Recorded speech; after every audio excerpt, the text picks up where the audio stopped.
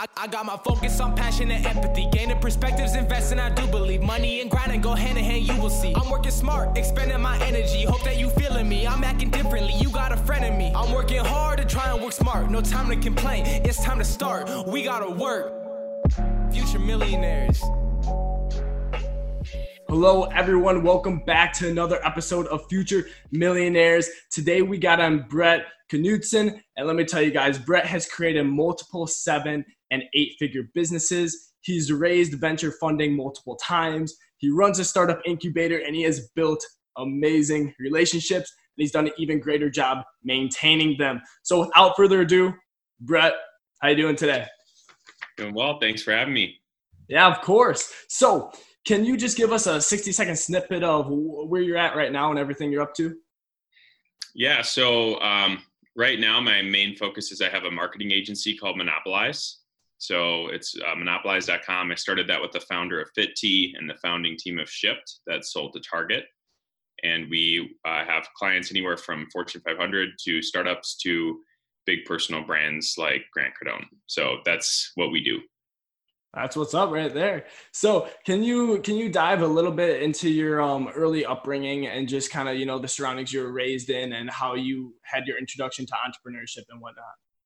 Yeah. So I grew up in a township, which is like the legal term for something too small to be considered an actual like town or city. So it was about 600 people, and I was like 20 miles to the nearest gas station.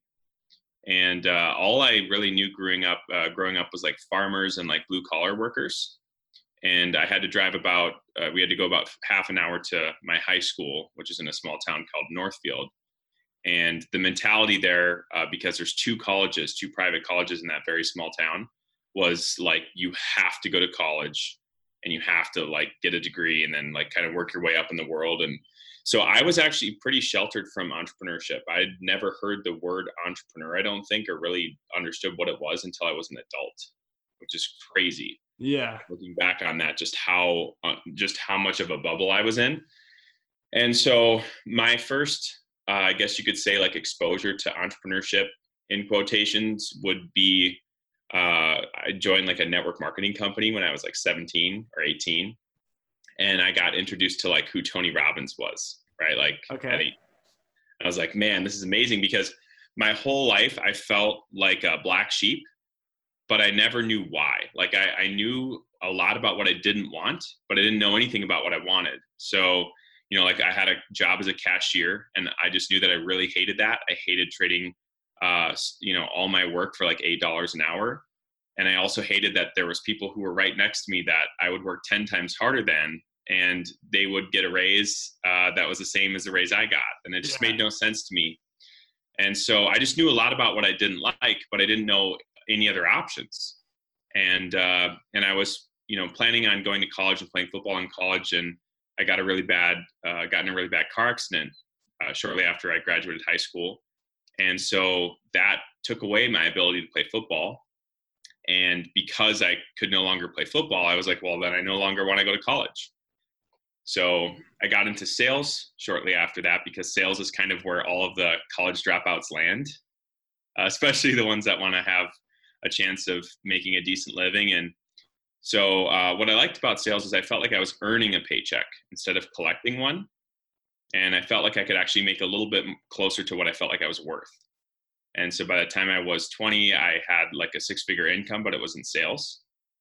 And I, from there, went to start a direct sales company, and that ended up failing. And I can keep going, but I mean, it wasn't like just an easy, up and to the right type of journey for me.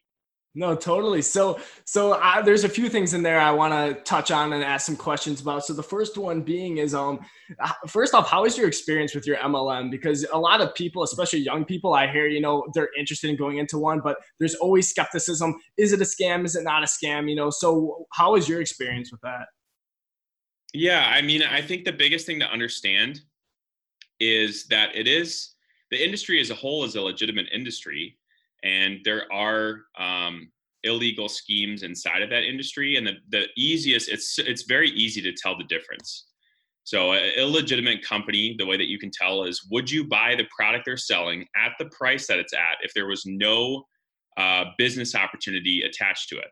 Mm. Right? So like basically, do they have a good quality, real, tangible product at a price point that is somewhat reasonable? And if the answer is yes, then it's a legitimate company. If the answer is no, then that company could very well be shut down. So, but there's plenty of great companies out there. I'm friends with a lot of like the really big high income earners in those companies, even though I haven't been involved in that industry in like close to a decade. But the company that I started, the direct sales company that I started when I was 21, was essentially an MLM. Yeah. And so I have a lot more experience in that space than I would say a lot of people. But the biggest thing that I would say is it's not any easier than starting your own business. And a lot of people think that it is. It's really, really hard. Like it's a full-time, you need to take it seriously and do it full time, and you need to do all the stuff that isn't fun doing. And I don't think it's a bad industry. The only real downside is if you do it the wrong way, you can kind of alienate yourself from your friends. And I think a lot of people do it the wrong way, but it's changed a lot of people's lives, and you can't really argue with that. So that's a very good point. I really liked your perspective on that, because a lot of times I hear people just give one straight answer through it. And I'm like, you got to look at the individual companies, which you clearly pointed out. So another thing I want to touch on is clearly at a very young age, you had a good background in selling and sales, and you were able to scale to 6 figures by the age of 20, which some people in sales, it takes them much, much longer if they ever get to that point. So what were some of the things that really helped you get that far at such a young age in sales? I think the biggest thing is I think there's a lot of power in the beliefs that you have. And I know that it's funny to me that most people think that anyone who talks about mindset, like mindset is fluff. Mindset's the most powerful thing in the world. And the problem is people who aren't successful generally tend to be more pessimistic and skeptical. And so they tend to not believe that a mindset is really all that big of a deal, and that it must be luck or it must be the right timing. And sure, that stuff plays a role. But if you don't have the right mindset, you'll never get anywhere. Like it doesn't matter. None of it matters. And so for me, just not having anybody that told me that sales is supposed to be hard, or that not everybody's good at sales. I didn't have anybody tell me that stuff. Like my parents were kind of uninvolved. Like they really didn't agree with my choice to drop out of college. And my dad didn't really talk to me a whole lot after that for a while. We're really great standing now. But so they were just kind of like, hey, whatever, like you're going to do your own thing, clearly, like whether we disagree with it or agree with it or not. And so because of that, like I didn't have anybody say like, hey, you realize sales is like really hard and not for everybody, right? Like I didn't have anybody say that to me. So that was a big part of it. And then the other thing was I think I understood without anybody really telling me. It was just more kind of common sense, like the concept of modeling, right? So I saw the number one sales guy, and I just watched everything he did. And I noticed that there were some things that he did that I didn't feel like were probably the right thing to do. Not like he was unethical or anything, but just that it could be improved upon. So I literally copied everything he did that I thought was good and made better the things that I thought weren't good, and I became better than him. And I think that modeling is such an underrated thing. Like just copy the people, copy what works. Don't try and reinvent the wheel. That was a big part of it for me. That's super valuable, what you just brought there. And even for people, who are younger, trying to get some income before they dive into entrepreneurial venture or whatever it is, starting in sales and really building it up that way would be definitely a good way to get some revenue. So I got another question here. It's not exactly entrepreneurship related. It kind of is, but I noticed you said you were thinking about going to college for football before, your injury occurred. So do you get the same feeling in entrepreneurship that you kind of did like before a game and stuff sometimes? Or do you like find like kind of parallels between football and entrepreneurship? So there's definitely parallels. I don't know if it's the same feeling, but I would say like the biggest parallel is the competition you're in with yourself to get better. And I would also say to some degree, there's definitely like mindset parallels too. And I would say that, a lot of times people who are not good at sports, sure, there's genetic ability that comes into play and stuff, but ultimately I think a lot of it's mindset too. And so ultimately, if your belief level isn't there, if your level of certainty isn't there, then the level of action that you take towards the result that you want is going to be very low. Mm-hmm. And taking that low action is going to give you an undesirable result. And so for me, right, it's all about visualization. And I did that in football, right? Like you picture yourself winning, you picture yourself being a champion. And so like, if you do that often enough, that creates the belief you need in order to create the level of action that's necessary to achieve that result. And so for me, obviously the competitive nature is like that's a huge thing, I think, in a lot of entrepreneurs, whether it's with others or with themselves or both. But I think that excelling in sports helps in other areas in life for sure. Gotcha. So now can you dive a little bit into, kind of your evolution in business? Because you touched on some other, some stepping stones in your early age, but kind of what business ventures you got into, and then kind of how that's led you to that current business venture of marketing that you told us about today. Yeah. So so after that business failed, I thought that I wasn't cut out to be an entrepreneur after that. Like, I think that's almost everybody. Like, they have one failure in them. And once that failure hits, it's like, oh, I guess I'm not supposed to do that, which is that's the wrong mentality about anything. And, but that's most people, right? So it's like, oh, well, I tried it and I failed. So I'm not supposed to do that.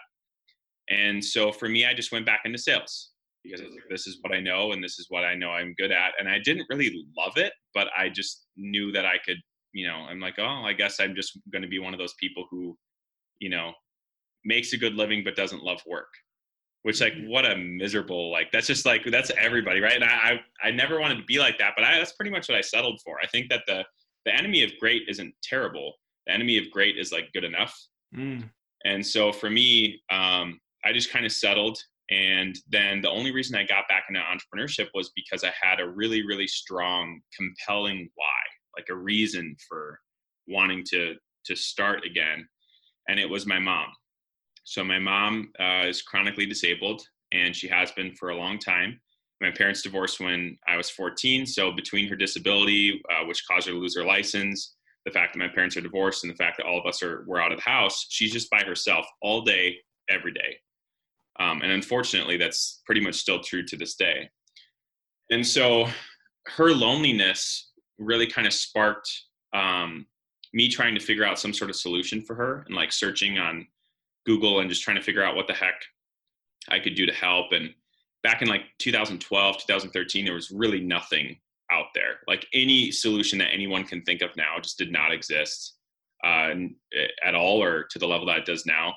And so I was very naive and decided to create the solution for her. And the benefit of being naive is you don't realize how hard things are. So you just try. I mean, like, trying to create a social network is hands down the hardest thing that anybody could ever possibly try to do, especially if they don't know how to code at all, which I did not. Right. So like, no coding experience. And here I am trying to start a social network. So I ended up moving across the country to Silicon Valley. And I slept on the floor, because I couldn't afford a mattress, of an illegally modified 1,200 square foot house, which is like the size of a 2-bedroom apartment, that I shared with over 20 other people. So they had modified the garage into 2 bedrooms. They had modified the living room into a bedroom. So if you can imagine, like, everything in this house was a bedroom except the kitchen. So it's just like tons and tons of bedrooms and then the kitchen, and that was it. We all shared one kitchen and like one fridge, which sharing one fridge is worse than anything. Like, when this was like 20 people, There's a family of 7, like a husband, wife, and 5 kids living in one bedroom of this house.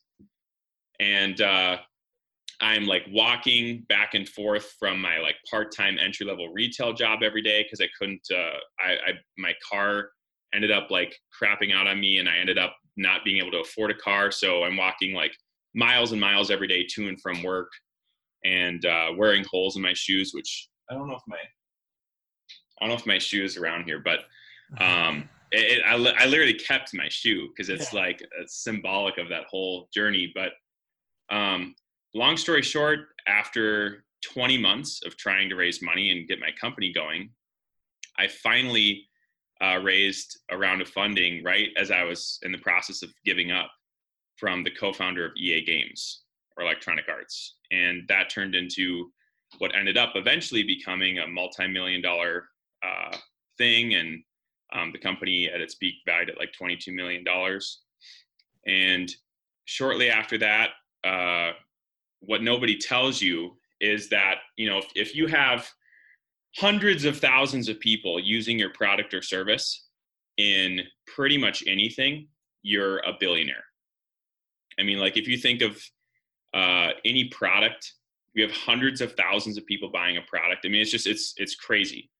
But if you have hundreds of thousands of people using a social network, you're not only is that not enough, but you're actually burning through hundreds of thousands of dollars of cash every month. And so it just wasn't enough people. And so we started having to look at like pivoting opportunities and stuff. And keep in mind too, there's a lot that I'm leaving out. Basically, during long bouts of development work, which I couldn't do, I also started other companies. So one company was a watch company, like a watch company. We're still in stores today. Another company was a service-based company called Metaphone, which was like an outsourcing agency where we would outsource appointment scheduling for people in the medical space. And that company got acquired. So lots going on over the course of this is like 5 6 years. And we ended up pivoting Hive. I ended up leaving as CEO, and I'm still on board as chairman. Hive's still around today. It's just not a social network anymore.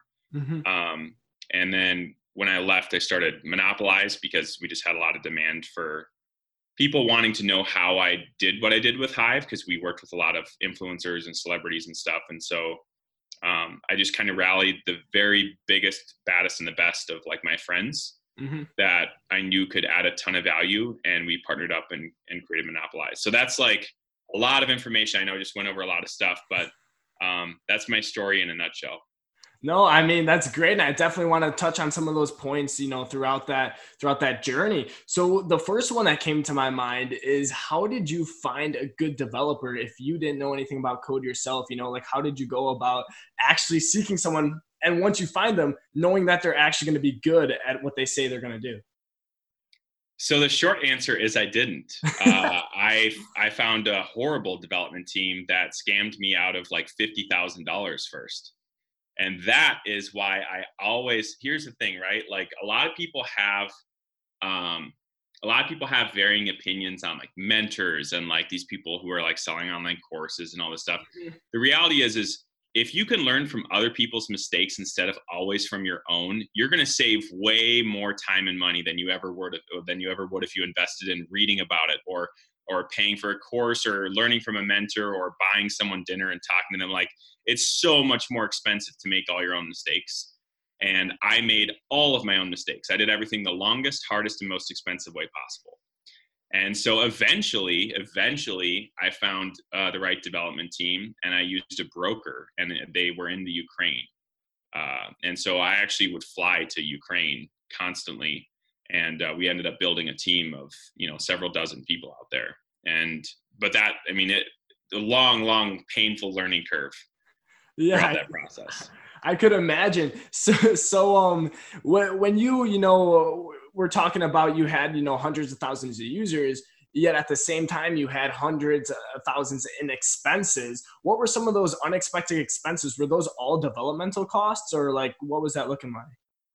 Yeah, so our development cost was about $60,000 a month, but a lot of it was hosting. So that's something nobody ever talks about, like just hosting an insane amount of data. I mean, hundreds of thousands of people posting photos and videos and text constantly, several posts a day, like all the replies and just all the data that you're storing. And every single day, since the data's being saved, right? Just like on Facebook, you can scroll back and see a post from 2008. Every day, because the data being saved grows, so does the hosting cost, and it never stops growing. So like, to give you an idea, Twitter's hosting costs last year were over $200 million. Like, it's insane. And that's Twitter, which, up until recently, like for the longest time was only text, and it was text and photo only. So if you can imagine, like, we were right out of the gate, we were GIFs and video and photos, like the whole thing. So hosting was a huge chunk of that. And then obviously staff and, marketing and everything else. So it really, really adds up. Yeah, that's something very valuable you shared there too, because I feel like a lot of times people get into businesses without really knowing the true actual structure and unexpected experiences so many people actually realize going into that. So that will definitely at least make people think before they dive into something, which, like you said, though, every now and then it is very good to be foolish, But yeah, well, here's the thing. It's always better to take a risk and fall on your face than to never try anything at all. If you always pick the easy choices and the comfortable choices, you'll end up with a very hard and uncomfortable life. mm-hmm. Right? Like you can't just take the road, that everybody else takes and expect to have a different result. And so I think that the rewards that you get in life are completely in tandem with the level of risks that you're willing to take. And I think that in Elliot Bisnow's words or whatever, like the adventures only happen to the adventurous. So, Yeah, I definitely hear that. So speaking of something adventurous, when you went down to Silicon Valley and you're like literally just throwing yourself out there, being in a home with the 20 people sleeping on the floor, like most people, if they were to sleep on the floor, like I don't even know, like after a night of that or like a week of that, like that has to not just physically be wearing, but mentally. So how did you do that for so long before you were able to actually land funding? Yeah, well, so you're driven for a while by, like I said, just being naive, and you're driven by like the vision of it coming to fruition, right? Like every entrepreneur has had those moments where like they're like, man, like this is gonna be amazing. I'm gonna do this. I'm gonna change the world. I'm gonna like make $1 billion. It's like all this ridiculous stuff, right? And that's what drives a lot of people. But at some point, no matter who you are, it wears out. And for me, that moment where it wore out was the 1-year anniversary of me having slept on the floor in this place and still not having raised a penny. I mean, that was the most like depressing moment I think I've ever experienced, because here I am, keep in mind the whole time, right? All my friends and family back home were saying, hey, how's that app thing going? Yeah. Hey, how's it, how's the raising money coming along, right? This whole time, which just makes it so much worse. And so the 1-year anniversary comes along, which is not something to celebrate because I thought I would have been long gone out of there. Mm-hmm. And I'm really good at, lying to myself and basically, like, oh, I'm not giving up. I'm just buying a plane ticket home and I'll just raise money from home. Even though I moved because I knew there was no venture capital opportunities in Minnesota where I'm from. Yeah. And so it's literally just lying to myself, right? Oh, I'm just buying a plane. I'll buy it for a month out because, that way I'll have like another month here still. And I'm sure I'll raise money in the next month, even though I haven't for the whole year I've been out here. Just all this, like, right, the lies we tell to ourselves and the excuses we make so that we don't feel so bad giving up. And so I actually purchased a plane ticket, and it was for a month out, mostly because I couldn't afford a plane ticket any sooner. And the morning after, at 8 a.m., the morning after I bought that plane ticket, I got a $150,000 phone call for our first round being filled. And it's just like, how close must so many people be to striking oil when they just walk away? I mean, can you imagine if say, like, sure, what I was doing was a little bit different, right? What I was doing was raising money, and so it was a phone call. But what if I gave up that night on an e-commerce store? I don't get the phone call the next day. Like when you give up on that, it's done. It's done, right? Maybe the very next product I would have tried would have been the one, right? But I'll never know. And so many people, they give up right before they would strike oil.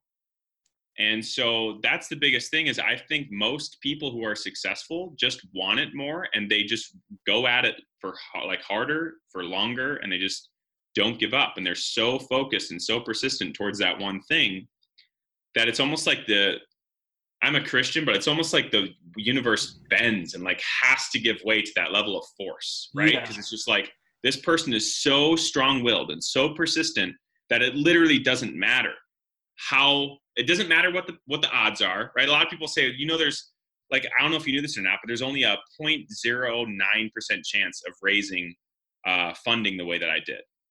I did not. And if I looked at those odds and I said, holy cow, like a fraction of a percent, the problem is human beings are not odds based, right? If I said there's a 70% chance of you failing, that means nothing. All it means is that if you put 100 random people in a room, 70 of them would fail. It doesn't mean that you're flipping a coin and you might be one of the 70. It's based off of whether or not you want it more than the other 70. I love that. Right? And so human beings are not based on odds. So sure, I did something that only a fraction of a percent of people ever do, but it's because I wanted that more than 99 point whatever percent of other people want it. Right? Yeah. And people have to realize that. And that right there, guys, was huge. Like, literally, if you think about it too, just adding on to that, your life is so long. Like, think about that. You were trying that for over a year to raise funding.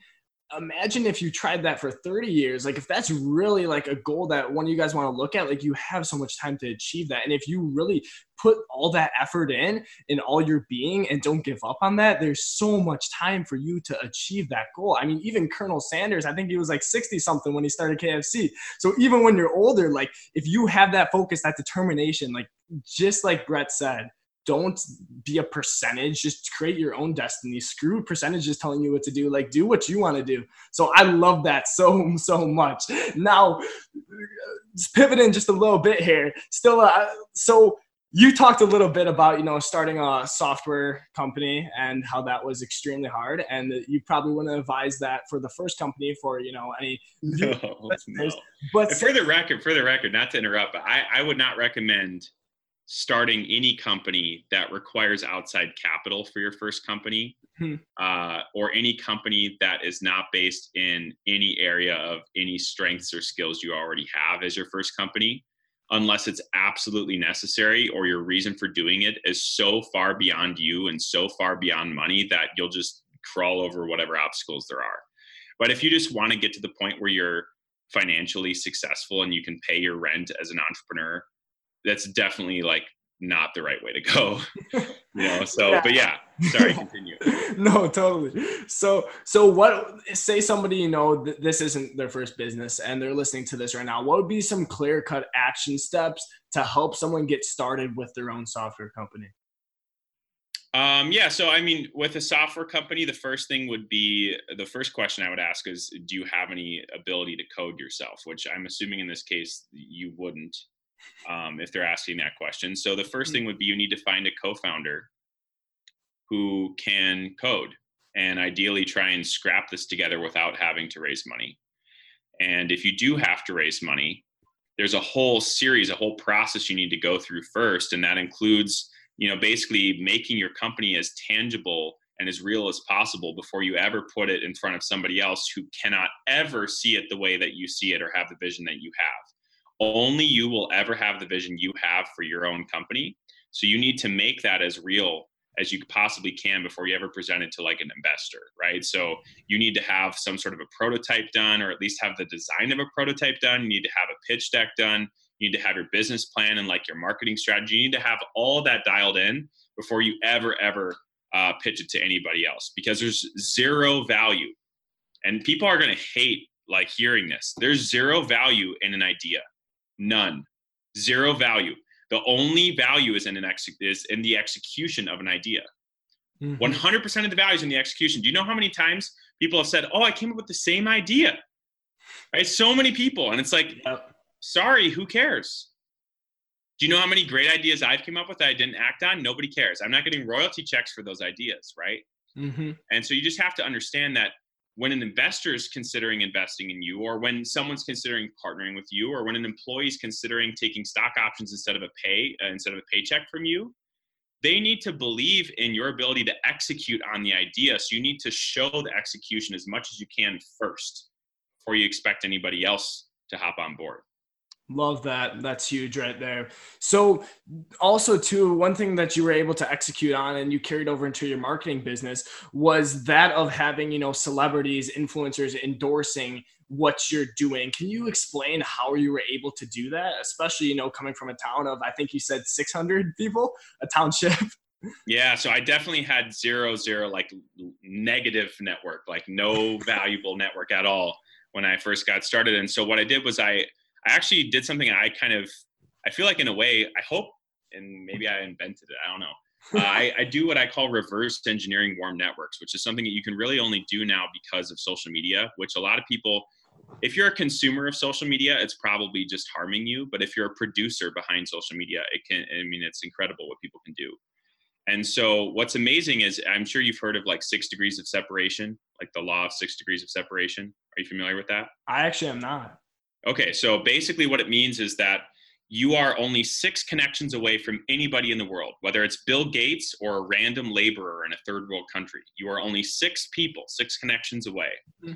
And I've read other places, 7 degrees. Social media certainly made that a little bit smaller. But what's amazing about, say, Instagram, for example, is most people only follow people that they know, like, and trust, which means you, for the first time in the history of time, you can see the degrees. And this is so powerful, and nobody's utilizing this. You can see the degrees. If you want to become friends with a celebrity, you can see who their friends are. And then you can go to their friends' pages and see who their friends are, and go to their pages and see who their friends are. And you can add value, right? Lead with value, establish a relationship with somebody who's 4 degrees away from somebody you want to eventually meet. And you can work your way back up the ladder and leverage relationships and networks and everything to get to the point where you can be friends with anybody you want. And as long as you're building relationships the right way, which consists of a couple things. The first is leading with value. So never just ask from somebody, always lead with value. Mm-hmm. Try and add value repeatedly. Don't expect anything in return. And ideally, if you really want to stand out, when someone offers to reciprocate the value, which all high quality people will reciprocate the value. If they're not reciprocating the value, they're a low quality person. No high quality person wants to just take. It's very uncomfortable for them. So they'll offer to reciprocate the value. And when that happens, that is your opportunity to instead take that value for yourself, which is what most people do, right? That's a short-term thinking mentality.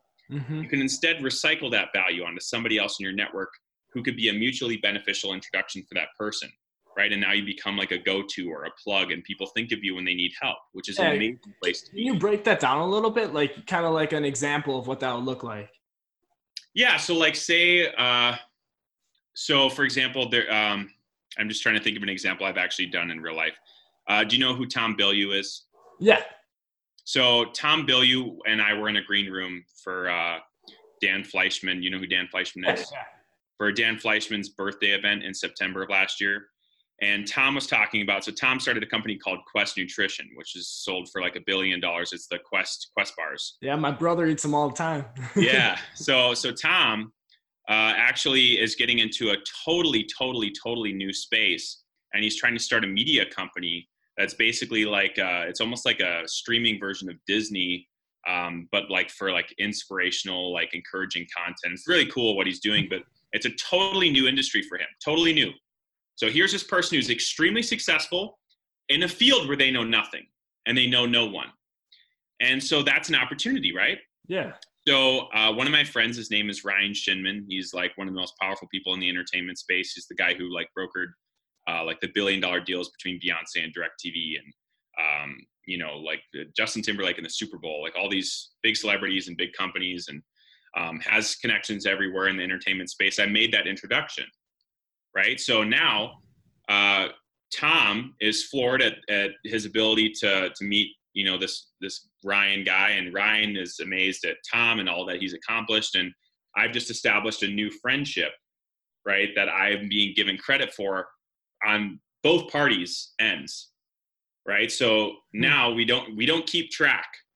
But if we did, right, they feel like they owe me one. We don't keep track.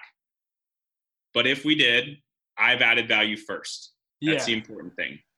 Now, right, Tom or Ryan, one of them comes back to me and says, hey, you know, thank you so much for that introduction. What can I do for you? That's a huge opportunity. And most new entrepreneurs, when you're in a place of desperation and you're just starting out, you're like, oh, yes, cashing in. Now's my chance, right? Don't do that, though. Just a little bit of delayed gratification is like a 10 times better payout. So instead, say, hey, you know what? I don't actually need anything right now. The best thing that you can do to help me is to just be available next time I know somebody who needs help from someone like you. And not only will you establish a very, very powerful, memorable relationship with them, because they've probably never heard that come out of anybody's mouth ever. But on top of that, you have a favor you can pull for someone else in your network that needs that value, who can also, hopefully, the goal is that they can also, that person who needs the value can also reciprocate value in some way. So it's a mutually beneficial connection every time. And you can build a very, very powerful network that way very, very quickly. And nobody ever does that because it takes long-term thinking, and it takes constantly pushing away your opportunity to take the value back, and constantly pushing away your opportunity to take the value back. And it's very, very hard to do, especially when you're first starting out. But the yields are so much greater if you can experience that. So when do you see, you know, that value come back onto you? Because I have a few ideas in my mind, but I just want to see, you know, straight from you, how you know you're helping all these other people out. How does that, you know, come back to you? So sometimes it doesn't. And that's the important thing that you need to understand. Sometimes it won't. But when it does, it'll come back in such tremendous ways. If you ever need help, it's always going to be there, right? So if you're ever in a rough spot, it's always going to be there. And sometimes it'll come back in the form of like forced returns, right? So a lot of these high quality people, they just refuse to accept that answer. And so they'll start paying attention to you, and they'll start trying to figure out how they can help you. And so they'll start actually actively helping you without you even asking, just because that's the way that a lot of these people are, right? So generally it's really funny, because growing up in the middle class, you're kind of told that rich people are evil. And in my experience, it's been the exact opposite. I think that most of the successful people that I know are some of the most generous, most positive, most optimistic, most kind, caring people that I've ever met. And sure, there's exceptions. Money just amplifies who you are. So if you're a terrible person, you'll be able to afford to be a much more terrible person. But generally, it's the generous people that get ahead in life, and money just affords them to be all that much more generous with their time, with their resources, and everything else. So that's the biggest thing. And then what was the other part of the question? So we talked about how you lead with value, and then you start at the bottom of the chain, right? So the bottom of this reverse engineer process. And then it's proximity, right? So if you're around the person and you're helping the person often enough, then eventually you'll meet someone who's like the next tier up. So one of the things I always tell people is, if you want to get close to somebody, get close to the people they're close to, right? So if someone wanted to get access to somebody who's very hard to get access to, befriend their assistant, right? Befriend, like get close to the people that they're close to, because that's going to be the best way to get an introduction to them anyway. Yeah. So it's just about making sure that you're not taking the shortcut, because like there's no way to cut corners in life and win. And then also just making sure that whenever you do have that opportunity, that you're maximizing on it, you're practicing delayed gratification. And also, if you ever meet somebody who's a hero of yours, that is a huge opportunity to make sure that you solidify that as a friendship, and not have that relationship settled with you as a fan. So I never take photos with people unless they ask for the photo. I have way more phone numbers and friendships with amazing people than I have photos with them. And I don't post a lot on, probably should post more, but I don't post a lot on my Instagram, because I don't have a lot of photos, because I don't take photos with the people that I meet with every day. Yeah. Right. So for me, it's investing into that relationship, paying attention to them, and not worrying about what's in it for me all the time. And I actually really understand, and I totally respect, and I get the young hustling entrepreneur mentality of like, I just met so-and-so, gotta grab a photo. Like, this is like my lifelong dream. Don't do it. I challenge you to not do it. And if people don't believe you, who cares? right? Instead, use that opportunity to create a meaningful connection with that person. That's what's up. That's what's up. So one more thing I want to touch on in there. When you're starting out, right, say you want to connect with somebody who even has like 50 million followers and you're down, at towards the bottom of the chain, and that sounds bad, but you know what I mean, and steps up to get to that person. And how do you choose, like if they're following, like somebody's following like 1,000 people, and so how do you decide like which one you're going to try to, befriend? Well, so you would start with finding, so first off, if say you're trying to become friends with like Justin Bieber, if you go through who he's following and you try and find the person with the smallest amount of followers, you're not the first person to do that, right? Like, so those people are used to that. So you actually have to take a couple tiers away. So like if you're looking to connect with somebody with, 50 million followers, you wouldn't find somebody with 1,000 that they're following, because that person is like used to being the channel for like any news outlet that wants to talk to that person, anybody who's trying to talk to them, like they're sick and tired of the messages. So instead you just find somebody who's maybe has 5 million followers. And then from that person, you find somebody who they're following who has 500,000 followers, right? Mm-hmm. And then you find a way to lead with value to people who are more accessible. And so with Hive, I didn't want to work through a bunch of people who I knew were going to take massive margins to, facilitate these relationships. So I wanted to make the relationships myself. And so even today, with Monopolize, my agency, we don't really pay ourselves on top of what an influencer gets paid if we're doing an influencer marketing campaign, because we have such good relationships built with these influencers that if they would normally charge $500,000, we can get the post done for $200,000 because we're friends with them. And then we can take, $150,000, $200,000 on top of that and save the client $100,000 versus if they just went to the influencer themselves. Yeah, that's huge. Right. So relationship capital is just the most valuable capital in the world. And I think that most people don't realize that until they're much, much older. And if you can just realize that when you're young and do the right thing, even though it's really hard sometimes, the rewards pay off so much bigger in the end.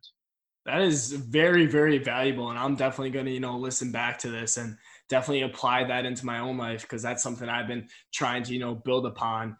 And so one thing too with relationships, because you just stressed the importance of them. Now it's very important to establish it.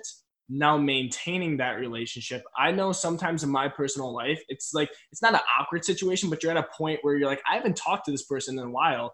I still, respect them, want to keep that relationship, but I don't really have a reason to be reaching out to them for anything. How do you kind of go about maintaining those relationships? So social media is a gift. Once again, if you're a producer mindset, and if someone has an Instagram, just replying to their stories, so you stay top of mind, commenting on their posts, liking their posts, so you stay top of mind. Being top of mind is more important than trying to always reach out to the person, because most successful people are busy and the last thing they want is a, hey, how are you text. Like I'm telling you right now, I love the hustlers in my life that have my phone number, but I cannot stand just the like, hey, how's life? What am I supposed to say to that, right? And I can only imagine what somebody who's 10 or 20 times my influence, what their cell phone's like. So don't be another headache. Just stay top of mind, like and comment on their stuff, engage with them where they want to be engaged, and only ever reach out if there's a real reason to reach out, because being respectful of somebody's time when they value their time very highly is the best thing that you can do.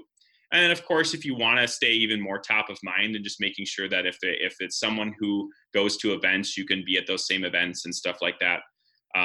But ultimately, it's better to just stay top of mind than it is to proactively say, hey, how are you every 2 weeks. Yeah, so. No, that's super good, because that definitely, I feel like will help a lot of people who kind of are sending those texts or have the same situation as they're wondering that. So the last thing on relationships here, and I want to spend some more time on this because clearly, like you said, it's extremely valuable. But the last thing here is, when do you know to kind of abandon a relationship? Because in a lot of ways, sometimes you see your friends and whatnot putting too much into a relationship where the other person isn't necessarily good for them. Or even like when you're networking, say like nobody ever really like, you know what I mean? So like, when do you decide like this relationship just isn't healthy? I think that everybody usually knows what relationships are not healthy, and they just don't know how to navigate that. So I would say most people know, like, you know what, this person's not life-giving. They're not encouraging. They don't believe in what I'm doing. They're toxic in some way. They're encouraging bad habits that I'm trying to get rid of. Whatever it is, either really negative. People like that here's the thing. What if it's a family member? Yeah. Right.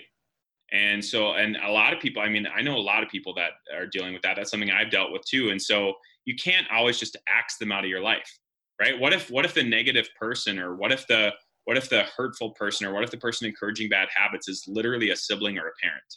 Yeah. So in that case, it's just a matter of distancing yourself and working on yourself. And you still can talk to them, right? But it's spending a lot less time with them and making sure that you're calculating and making sure your time is being spent way more with the people who are building you up and encouraging you and believe in you. And then get to the point where you can become an influence in their life rather than them being an influence in yours. Mm-hmm. And I mean, there's still people to this day, people that sure I'll talk to, and, you know, I wish the best for them. And they're people that maybe I grew up with, or like I said, people in my extended family or whatever, but I'm not going to spend a tremendous amount of time with them. Yeah. And in reality, they wouldn't really enjoy hanging out with me anyway, because we can't relate to each other. I'm too positive, and I'm too optimistic, and I'm not realistic, right? Yeah. Or whatever. So all we would do is irritate each other. Yeah, that's a super good way to put it. So now this is something where it's huge, and this is something I always kind of find myself even stuck with. So you always hear you want to build a valuable skill so you can leverage it to provide value to others too, you know, and also to leverage in your own business. So now building a valuable skill, it takes some time. So deciding which skill you're going to build, that is a kind of a big choice. You know, you can always pivot it if you find out you don't like it, because like I said, you have a lot of life to live. But what advice do you have, especially for young people who are seeking their valuable skill to build, not just for today's day and age, but just for the long term? You know, like, what valuable skill should they really be focused on? So I think that the word sales is almost the wrong word, because really it's just being an effective communicator, which breaks down into relationship building. It obviously breaks down into sales. It breaks down into building teams, management, the whole nine. Yeah. So being an effective communicator is an extremely valuable skill. But outside of that, like other high income skills, there's obviously software engineering, there's copywriting, there's plenty of other options. The important thing is that you're doing something that's of interest to you, because if you're just doing it because of the money, you'll burn out so fast. Like, that's a really, really, you should always optimize for happiness. Yeah. Always optimize for happiness, not just based off of money, because I know a lot of very miserable people with a lot of money. And I know a lot of happy people who don't necessarily make a lot of money. So optimize for happiness first and foremost. And it doesn't always need to be something you're passionate about, right? It can just be something you have an interest in. Like, it's very intriguing. It's a curiosity. And sometimes you need to know when something is supposed to just be a hobby. And I don't mean that in the way that a condescending parent means it, where it's like, hey, you know, what's your backup plan? That's not what I mean. What I mean is, I like to play piano and drums. I played piano and drums, and I played piano since I was 4. But for me, if I tried getting paid to be like a professional musician, and it wasn't enjoyable for me anymore. Yeah. So sometimes adding money into a hobby makes it not fun. And so you have to know the difference between, having a passion that's supposed to be a hobby versus maybe having a passion that you actually enjoy, trying to monetize. And there's a difference there. So that would be something that I would recommend too. But as far as like what high income skill to pick, it's really more based off of your natural inclinations and strengths, which is something, if you don't know what those are, you can ask people close to you, because they know what they are. Yeah, no, that's super cool. So one thing I always wonder, because a lot of times, like you said, sales is a broad term, but when you're actually talking about actual like sales, say I'm a very good salesman, right? how would I be able to leverage that for, someone else? What would you say going to them and saying like, hey, like I'll work for free and selling this. I've noticed that, you've had a drop in revenue or whatever. Well, maybe not that way, but you know what I mean? How would you leverage your ability? Notice your business is crippling, just like failing miserably. Let me save it quick.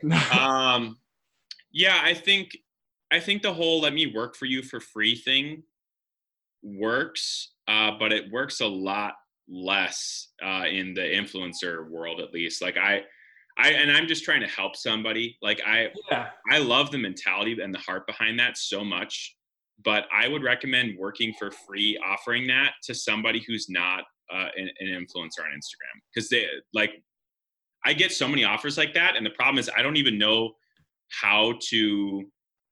I don't know, like, it's like, how are you going to help me? And like, how do I know if you're good at what you do? Like, there's just too much work involved with that. And it's kind of like when people say like, hey, I'd love to help you. Let me know I can help. It's just too broad. Yeah. Right. And so I would say that like, that's something you can do.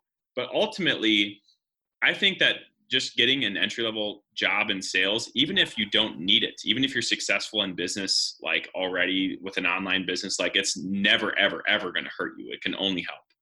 Yeah. Because communicating is, it's like almost like a lost art. And with social media and everything and how often everybody's on their phones and like not on their phone, but like in their phone, it's becoming more and more of a rare commodity too. Yeah, I definitely hear that. And so going off, always being engulfed in kind of phones and modern technology, how do you view focus and how that relates to entrepreneurship? Oh, focus is a superpower. And every single day that passes, even more so, because we live in a very distracted world. And there's, shiny ball syndrome people everywhere. And there's so many opportunities, right? So many opportunities. And so like I said, I understand it all. I understand the hustler who's trying to offer value for free, and I appreciate that. I understand the person who's, trying to figure out what's going to work for them if they're trying to make money online or whatever. I understand it all, but there's a difference between what I understand and what I know works. Mm-hmm. And what I know works is sticking to one thing and like just figuring it out. And like a lot of people are like, well, how do I know when to quit? Don't worry about that right now. Right? You're asking, how do I know when to quit when you've just got started? Yeah. Okay. And so just realizing that all the people you look up to have way more failures than they have successes. Way, way, way more. And it's just learning how to learn again, like becoming resourceful. Because we live in a society where we're taught what to learn, how to learn it, when to learn it, what pages to read, what to think of what we're learning, which is so messed up. Okay. Learn how to learn again, learn how to leverage the resources available to you, be resourceful, and understand that if somebody can do it, you can do it too, unless it's like a professional sport, right? There's obvious things there that there might be some differences, but like when it comes to being an entrepreneur, if somebody else can do it, you can probably do it too. It's just a matter of figuring out how they did what they did and just being resourceful and being persistent. Yeah, no, that's great. What you just said reminded me of something. Like when we grow up, we admire people who had a very different path, yet we're taught to be quote unquote the same, to be average, basically. Like, but that's not what we look up to. That's not what we admire to. So why are we aspiring for something less than what we admire? Like it's a pretty weird system. And I just think that's a very good point that you made there. Yeah, well, I think ultimately the biggest problem is that we're looking at people and we're comparing their end result and who they are now to who we are when we're just starting. And we're saying, well, of course he's successful at this. He's got so much charisma. It's like, well, yeah, he developed the charisma over a decade and was bullied and picked on in middle school for being an introvert, right? So people are comparing the end result of someone who's already currently right now successful to them in their current state not being successful and saying, well, they have this character trait I don't have, and that's why they're successful and I'm not. And what I'm telling everybody is that's not true. They developed the character traits that made them successful.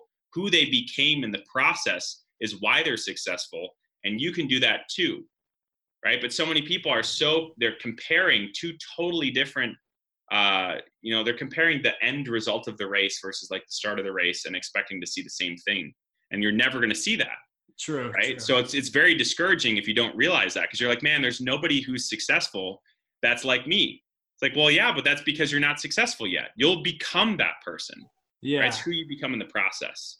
No, that's great. I love that. So we're getting towards the end here. I just got a few more questions left. And one of them is, how do you set up your environment for success? So what I would say is you do need to have some degree of routines. And I know that everybody, I'm honestly really tired of, I think, a false narrative going around of like, you have to wake up at 4 a.m. and like go on a 4-mile run to be successful. Here's the reality. If something's already hard for you, say that reading is something that doesn't come naturally to you. You don't love to read, or maybe it's working out, whatever it is.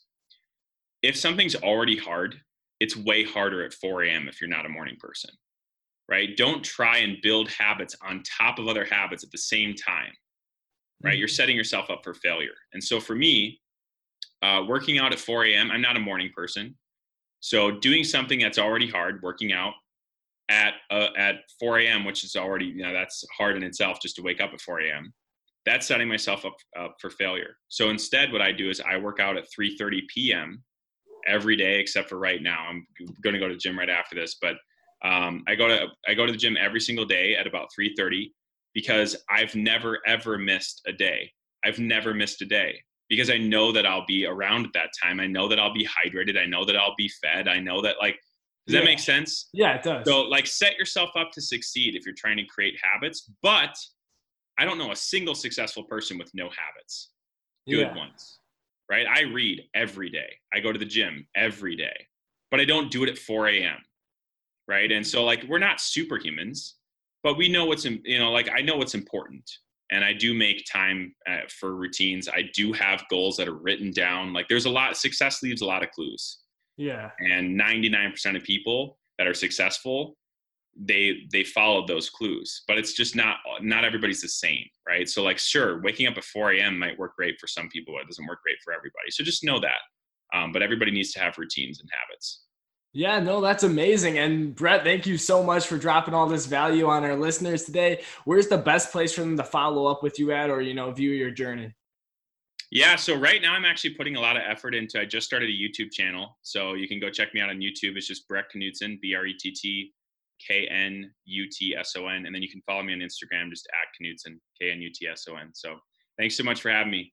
Yeah, you bet, Brett. Okay, we are done. And that is a wrap. Thank you so much for tuning into today's show and taking one step closer to becoming that future millionaire. All I'm asking from you guys is that you please take the short amount of time to review this episode. And once you do that, take a screenshot, send it to me on my Instagram, which is Gavin Lero with a period in the middle. And I will be sure to repost that in my Instagram story, give you guys a shout out. Or if you post something about the podcast in your Instagram story, I will be sure to repost that, and there's a little something extra to that I think you guys will like that will be attached to my response to you in the DMs. So look forward to that. All you have to do if you're on iTunes podcast app is you just have to pull up the current episode you're listening to. You hit the purple Future Millionaires underneath the title of that episode. You scroll all the way down to the bottom past all the other episodes. Then you hit write a review, which is underneath, the 5 stars, the visual 5 stars, and you give it a title, a quick description, however amount of stars you think it's worth. Of course, I preferably would love 5. And then you hit send, and all you have to do after that is just know that I am very thankful, guys. I really believe that this is a very powerful education tool for your growth, and I want you to succeed. So please also reach out to me on Instagram, which is Gavin.Lera, and I will be sure to answer any questions that you may have, or, any ideas you want to bounce off me. I love to hear them. I love entrepreneurship, helping other people. So let's all succeed together, and you have an amazing day.